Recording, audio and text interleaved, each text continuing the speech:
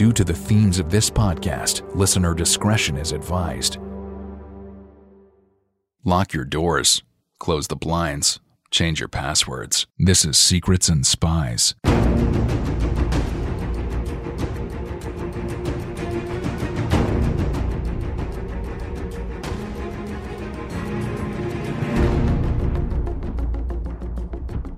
Secrets and Spies is a podcast that dives into the world of espionage, terrorism, geopolitics, and intrigue.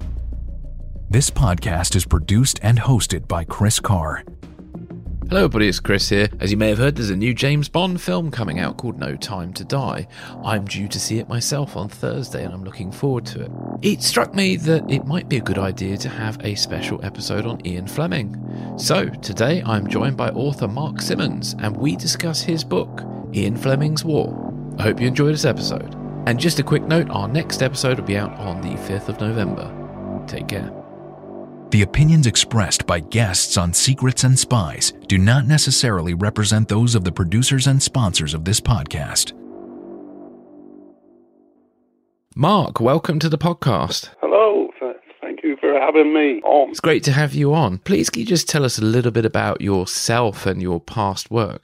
Right, I was brought up in West Country mainly. Mm-hmm. Dad was in the Navy, so we did have periods where we lived in Scotland and Malta. Yeah. In the 1970s, or most of the 1970s, I was in the Royal Marine Commandos. I started writing, I suppose, in the 1980s. I wrote mainly articles then on military history, travel, motoring, that sort of thing. And my first book was published in 2004, and I've had 13 since then, I think. I'm working on number 14 at the moment. Ah, cool. Can you tell us what number 14 is about, or is it top secret at the moment?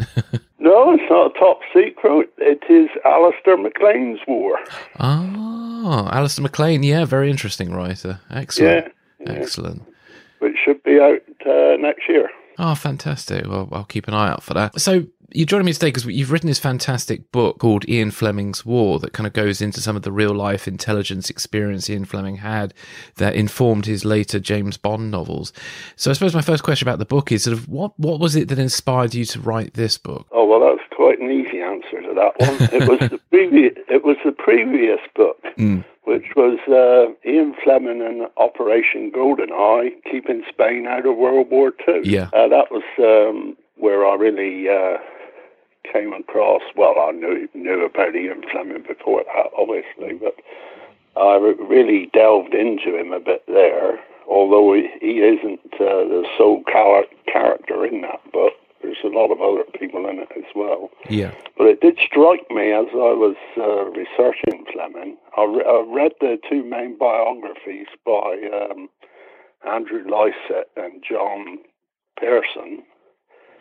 And it struck me that one devoted 2 chapters to his career in naval intelligence and the other one chapter. And I thought, well, there's a big gap here, so that was what inspired me to write Ian Fleming's War, which just concentrates really on those 6 years of his life and how it influenced, of course, his writing. Yeah, definitely.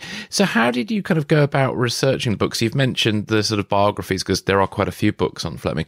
But what was it? How did you kind of go about diving into the sort of records and all that kind of stuff? Well, the wife and I went to Kew, yeah. the National Archives, and spent quite a bit of time there delving through the naval intelligence records.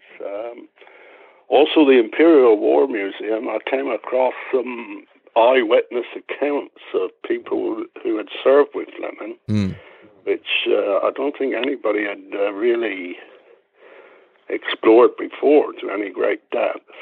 And those 2 real sources provided the core of the book. Of course, I reread all the James Bond books, which was quite a pleasure, actually, because I think they stand the test of time very well, actually, the original books. Yeah, they're fantastic books. May I ask, do you have a favourite James Bond book? Oh, yeah, From Russia with Love, I think. Yeah, that one and On Her Majesty's Secret Service are definitely my favourites. I think they're great books. Yeah. Yeah, no, fantastic. Well, can you paint us a little bit of a picture of sort of Ian Fleming's life just before the war, before he joined Naval Intelligence? Yes, well, he was, you might say, a bit of a failure might be a too harsh a word, but he wasn't a very happy person before the war, I don't think myself. He had, much to his family's chagrin, he'd failed at Sandhurst. He'd had to leave, or resign, he did. He'd failed the Foreign Office exam, which he was expected to pass. Then he went to Reuters, and he quite enjoyed that as a correspondent. He started off writing articles about motor racing, actually, because, as we know, he was a bit of a petrol head, as was Bond. Yeah. And he even went on some rallies with Donald Healey, who of course, started the Austin Healey cars. And he became a lifelong friend. He was sort of the co-pilot on the Monte Carlo rally and Alpine rallies and things like that. And he was quite enjoying that, but it didn't pay very well, and his lifestyle was sort of supplemented by allowances from his family. Well, come the end, they sort of read him the riot act that he had to stand on his own 2 feet, like. But they got him a job as a merchant banker, stockbroker, which he didn't. He hated, actually. And that was what he was doing when he got the call from Naval Intelligence. But he didn't like the job, and he was a bit of a rake. He spent the money as quickly as he earned it. He was living. Even then, he was living beyond his means as such.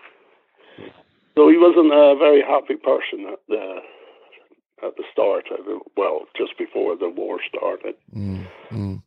Yeah, no, I got the impression that in many respects, Ian Fleming, the war itself was actually probably the making of him. I don't know if that's a fair assessment, but it certainly felt that way. Oh, absolutely. I think that's correct, yeah. Yeah. Well, can you talk to us about how Ian Fleming ended up in working for Naval Intelligence during the war? Well, Admiral Godfrey took over as the director of Naval Intelligence about 6 or 7 months before the war started. He'd been on the fringes of Naval Intelligence, but it was a new job to him. So he sought the advice of Reginald Blinker Hall, who had been the director of Naval Intelligence in the First World War, a very successful director. And with various discussions with him, he emphasized the point that Godfrey should not only have naval officers in his department, but a lot of civilians as well. Yeah. So as they would think outside the box, as they term it. And Hall had a stockbroker as his private secretary in the First World War. And so Godfrey knew some people in the banking sector, and he approached them, and they suggested Fleming. So he met him a couple of times, and eventually he was employed at Naval Intelligence. If he hadn't have been, he was down to be a reserve officer in the Black Watch. So he would have ended up in the Black Watch if Admiral Godfrey hadn't come along. So he started part-time afternoons. That was before the war actually broke out. And come the end, Godfrey made a comment that very often he felt like he was the secretary and Fleming was the director. But he was a real ideas man. That's what Fleming was, you know. Some of them were absolutely crazy, but others were very good, Yeah. He had I can't remember if I read it in your book, but somebody said he has something like a 6-to-1 ratio of ideas or something. So, That's right about that. Yeah. No, fantastic. And he was I think, if I remember correctly, Fleming himself was inspired by a lot of sort of fiction, like Bulldog Drummond and things like that. Yeah. And the Riddle of the Sands, that sort of thing. Yeah. John Buchan. That's it. Yeah, no, fantastic. And Ian Fleming as well had a couple of brothers who were in the war. Was it Michael and obviously Peter? And they were kind of, because I got the impression Ian was a bit he had itchy feet when a naval intelligence sort of behind the desk, and obviously his brothers were out there kind of in the action, and I think obviously the social pressures of that time as well were probably playing on his mind. Yeah, of course, Michael was killed in the war. Yeah. Peter, he worked more in the intelligence in the field, out in the Far East and India a lot, yeah. Also, I think Ian sort of a little bit in the shadow of his father growing up, wasn't he? Well, his father was killed in the First War. So he was largely brought up by his mother, who was a bit of a domineering character. I suppose they had this image of their father, the hero that had died in the First World War. No, it's interesting. Well, look, your book does a fantastic job of going into detail many of the operations Ian Fleming was a part of, and sadly we won't be able to go through all of them, but it's more reason why people should get your book. But I'd love to discuss a few of them. One that popped out straight away was Operation Goldeneye, which Ian Fleming named his house after in Jamaica. Can you talk to us about Operation Goldeneye? Yeah, Operation Goldeneye was a stay-behind operation if the Germans had moved into Spain and Portugal. By that I mean there would be sabotage teams that would blow up railways and bridges, that sort of thing.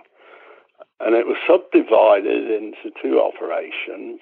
Operation Sprinkle, I think if memory serves right, was if the Germans had been invited into Spain. As we know, Franco was a fascist, and he had been supported by Hitler and Mussolini during the Spanish Civil War. So there was a lot of people thought that Franco would align with Hitler. And then there was Operation Sconce. That was if the Germans invaded Spain. That was the Spanish didn't invite them in. And a lot of teams were trained in Scotland by the SOE. Mostly Spanish people, ready for this. Of course, this was it was only put on alert twice, I think, during the war, because of course the Germans didn't move into Spain. But it was hatched by Ian Fleming, who was sent out to Spain shortly after France fell. And Alan Hilgarth, who was the naval attaché in Madrid, they cooked up this idea of the stay-behind teams. And then Ian Fleming actually came up with the name Goldeneye for the operation. But of course it was never implemented. But it was the closest Fleming got to being a secret agent, because he went out there in civilian clothes. He took this pen with cyanide in it and a commando knife and all this with him, Yeah. He was playing the role as such, So you can see why the name was close to his heart with naming the house after Yeah, that. absolutely, yeah. There's another operation he was involved with called Operation Ruthless, which some of those details appear in Thunderball, which in the novel. That's right, Thunderball. Ruthless was, that was about 1940. That was during this was during the Battle of Britain and the start of the Blitz, so to speak. The Navy were very keen to get hold of some German naval code books, and Fleming came up with this idea that there have been reports that fast German launches were going into the Channel to pick up downed Luftwaffe pilots who had crashed into the sea and they were going out to pick them up. So Fleming came up with this idea that they had a captured German Heinkel bomber that they would send out at the end of a raid as if it was in distress, crash it into the sea with a British crew on board that would all be German speakers. And they'd wait for this rescue launch to come up, and then they'd overpower the crew and take the launch back to the UK with the code books. This was the idea. And it was all ready to go, actually. But Fleming wanted to go himself, but Godfrey wouldn't let him. And the crew was ready to go and everything. But on the 2 raids that the Germans had on the Portsmouth area, because that's where the aircraft was, there was no reports of launches coming out, so it never went off. But of course, crashing into the sea is the Thunderball, where they Spectre capture this British bomber and crash it into the sea, which has got atomic bombs on it. We've all seen the film or read the book. Yeah. And that's where the idea came from. And also, they have the Disco Volante, where they take the bombs off the crashed aircraft into the Disco Volante. And of course, that came out, which had a false bottom that opens up. That came from when he came across the Italian commandos in Gibraltar that were using a ship with a false under the waterline, where their frogmen came out into Gibraltar and attached limpet mines to ships in Gibraltar, who were very successful, the ex-MAS, the Italian commandos. They were famous. They in Alexandria harbour, they sank 2 British battleships. Yeah, which was... we were very lucky that it was quite shallow water, so they just rested on the bottom. And they could be refloated eventually, but they were put out of action for about 6 months, these 2 battleships. Yeah. I always find, looking back on the war, because we know the ending, it's kind of, I don't know if it's presented as a bit more coherent and people are kind of cooperating more, but when you look into the history of the war, it just seems a lot more dysfunctional than it appears in the films. You're probably right.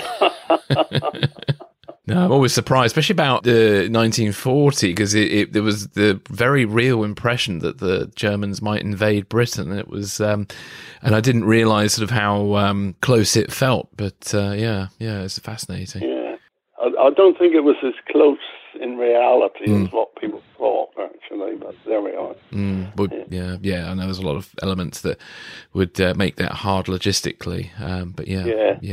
Definitely. Well, there's a very interesting operation about luring a senior Nazi official, Rudolf Hess, to the UK in 1941. Can you talk to us about this interesting chapter? I don't think that Fleming was actually that involved in it. A lot of people have suggested he was. That's why I wrote the chapter on it.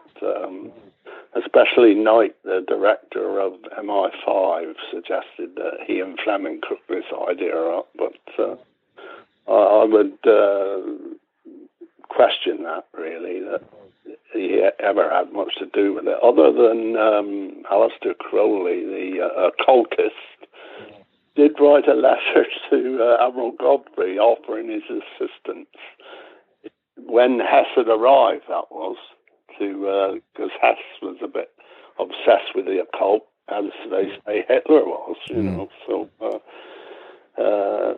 there's been an awful lot written about it, but I don't think that really Fleming was that involved. A lot of people point towards Ian Fleming being involved because Peter Fleming wrote a book, The Visit, I think it's called, where Hitler comes over Britain to gloat how the Luftwaffe were destroying all the cities, and the plane he comes over in crashes, and he tries to reveal himself to the British, and nobody will believe him who he is. And eventually they send him back in another plane. Yeah. Yeah, he has this sort of weird little adventure, doesn't he? He ends up sort of befriending locals and, tongue-in-cheek comedy thing. But the strange thing about it, he wrote it about 6 months before Hess arrived. Yeah. So a lot of people think that's how Ian Fleming was involved, but I don't think he ever was, really. Other than he did go and see Crowley down in Torquay. And I think Fleming was a bit interested in the occult as well. So Yeah. Well, Crawley, I believe, is the inspiration for Le Chiffre in the novel. That's right. Yeah, that's the big inspiration he was. Yeah, in Casino Royale. Yeah. Because a lot of people talk about Ian Fleming's connection of helping create the CIA. There's even a scene in the TV show Fleming, which was made about 10 years ago, I think, where he's meeting with senior American intelligence officials from the OSS, and then he writes this sort of memo overnight that kind of provides a blueprint for a central intelligence agency. Can you talk to us a bit about this period? I think it was a bit more than a memo. Yeah. He was locked in a room. Well, they say he was locked in, but he was in a room for several days, apparently, and it ran to 70 pages. So he did it for Donovan, who would become the head of the OSS. Of course, Edgar Hoover, the head of the FBI, was against any other organization being formed. So there was a lot of infighting in the States about this. A lot of people pour cold water on this, but it is revealing that Donovan gave Fleming an inscribed revolver.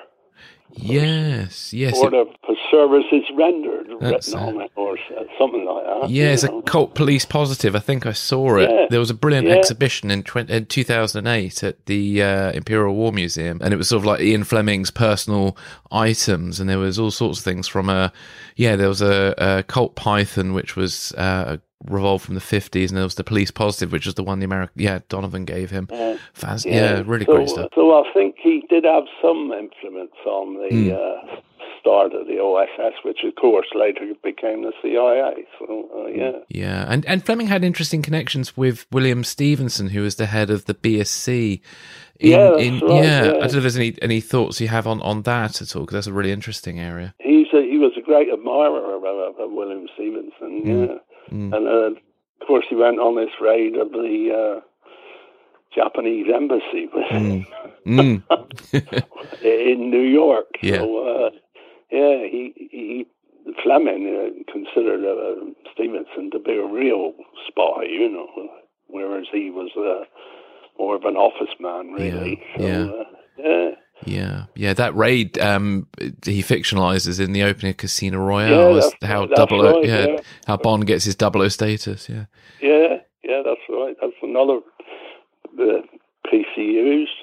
Yeah. One other big thing that comes up often with Ian Fleming is the creation of 30 Assault Unit, which I think some people called Ian's Red Indians. I don't know if you could tell us a little about that sort of area. Yeah, that was they formed this assault unit, which was mainly Royal Marine Commandos and naval officers.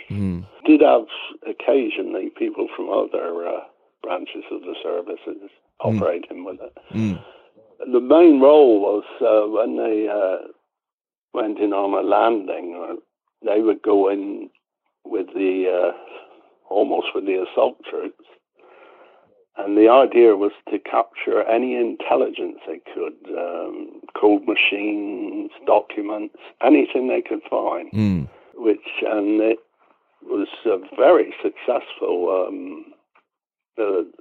Not so much in the first operations they went on, but in Sicily, on the landings in Sicily, they captured fairly early the German codes for radar direction of their fighters, which they immediately got to the RAF, which made a big difference to their bombing rates, that they could block the German radar signals to their fighters. So they also did that in Holland. They managed to get the radar codes for the entire European sector from the German, and they could block their radar completely. Until obviously the Germans would get wise to it, and then they changed the code. But it gave them an advantage for a few weeks, probably. Which was quite an achievement, really. Yeah, definitely. And all sorts of things they found. Code machines were quite common. They towards the end of the war, they even managed to get hold of the entire German naval records in a castle in Germany. That was when Germany was collapsing, really. But it was quite an achievement, because where this castle was, Fleming actually went on that, because he called it Dracula's Castle. Yeah, he went there for 3 days to see this library of all the documents. And he got them shipped back to the UK. They got a trawler out there because there were virtually tons of these documents, the entire German naval records, which was quite an achievement. That was at the very end of the war. Yeah, so was it as tactically helpful? I don't know, but it's fascinating, isn't it? No, not so much tactically helpful, I suppose, for the future, really, because there was a lot of the Germans were quite advanced on their U-boats at the end of the war. And we got a lot of the information on that. And, yeah. And I know the Germans frequently shared tactics with the Japanese, and I believe even the Pearl Harbor raid may have been based on, I think it might have been the British raid on Mers el-Kabir, but I could be wrong, but there's certainly... The raid on Taranto. Oh, was it? Yeah. Yeah. We attacked the Italian fleet at Taranto with aircraft. Yeah, and we sank 2 or 3 battleships. Yeah, the Japanese would have been well aware of the raid on Taranto. Yeah, so all that kind of information is very useful. Yeah. Fantastic. One thing I'd like to just quickly talk about a bit more is Ian Fleming's relationship with Admiral John Godfrey, because some sort of have painted him as a bit of a father figure to Ian Fleming. I don't know if you have any thoughts on that. Yeah, I suppose he was in a way. He was certainly a big influence on Fleming. Of course, he was only there for about the first 3 years. Yeah.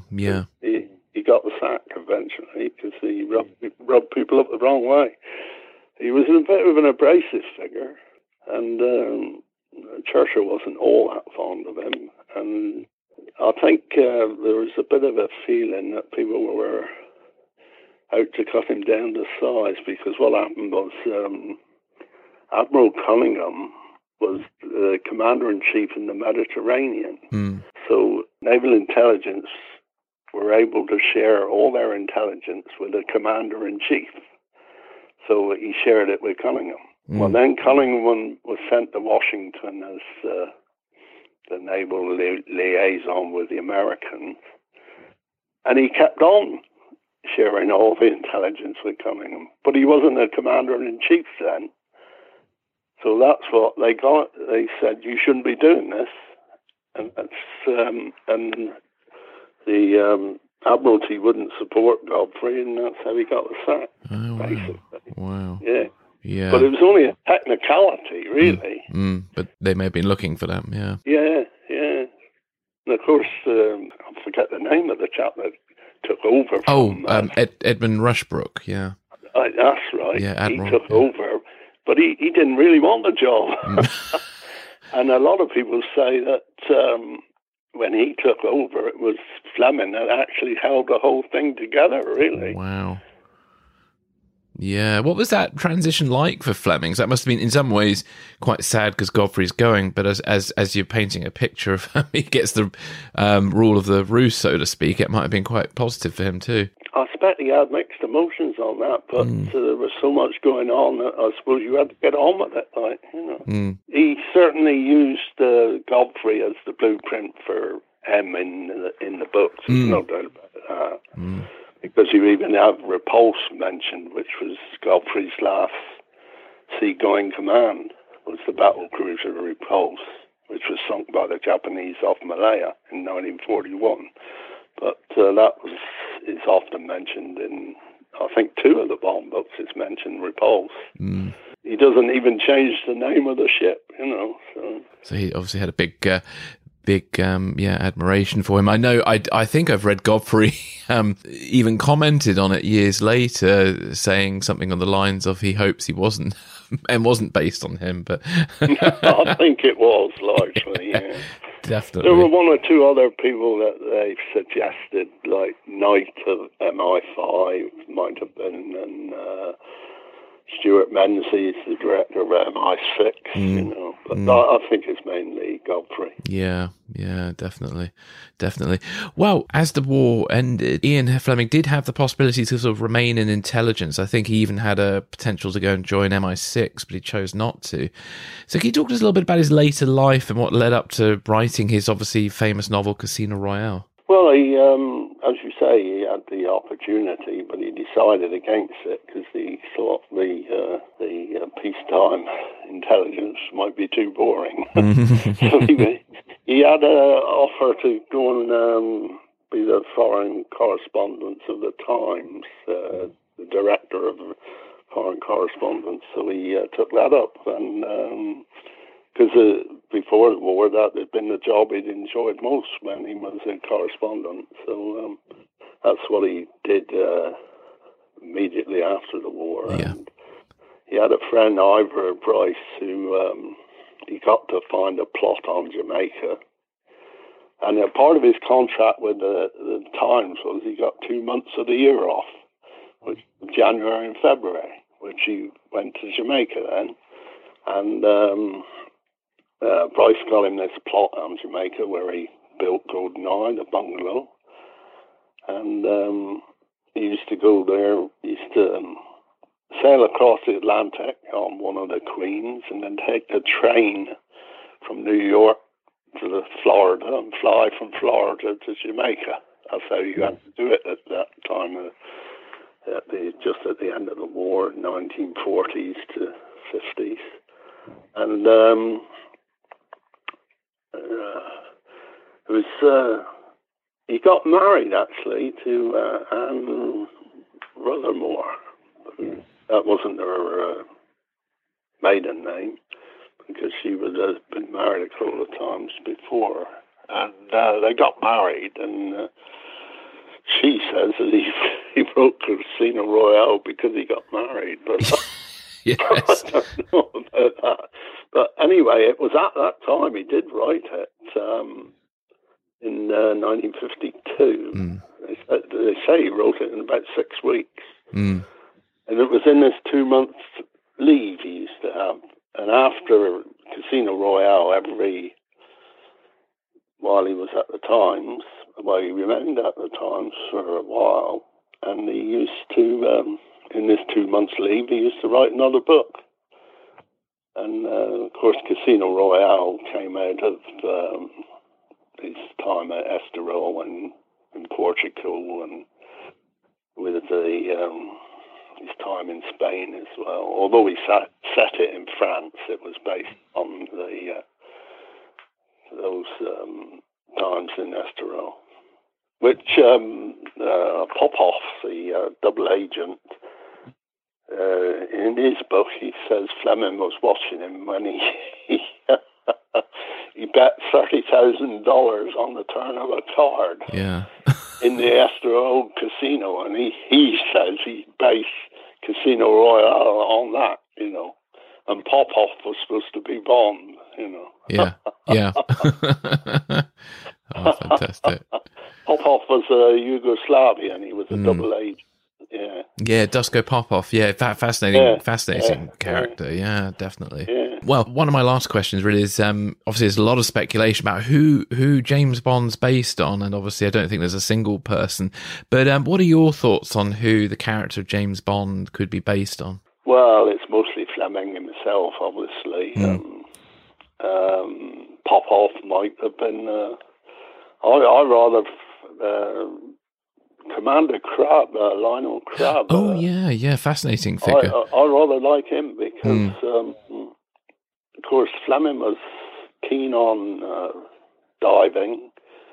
In fact, when Casino Royale came out, he missed the launch because he was diving with Jacques Cousteau.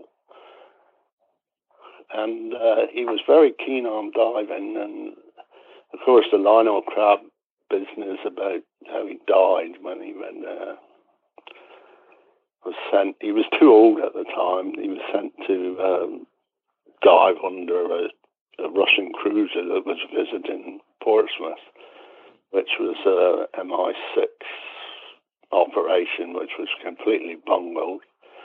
And, of course, he died, and his body was found a few months later. But, yeah.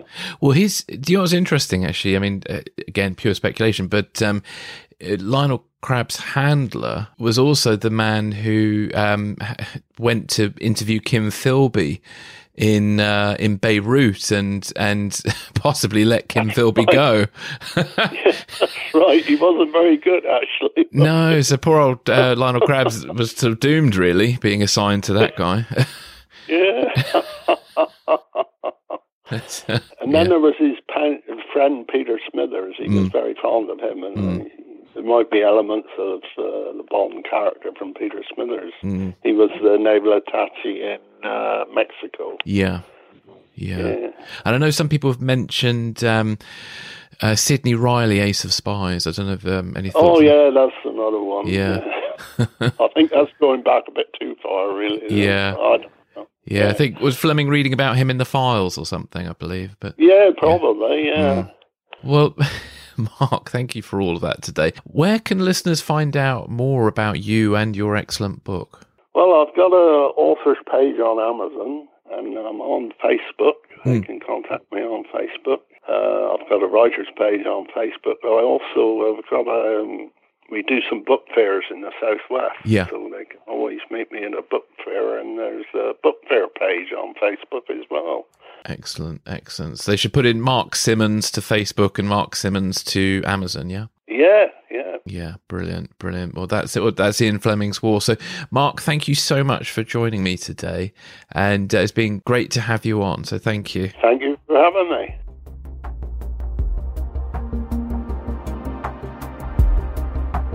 Thanks for listening. This is Secrets and Spies.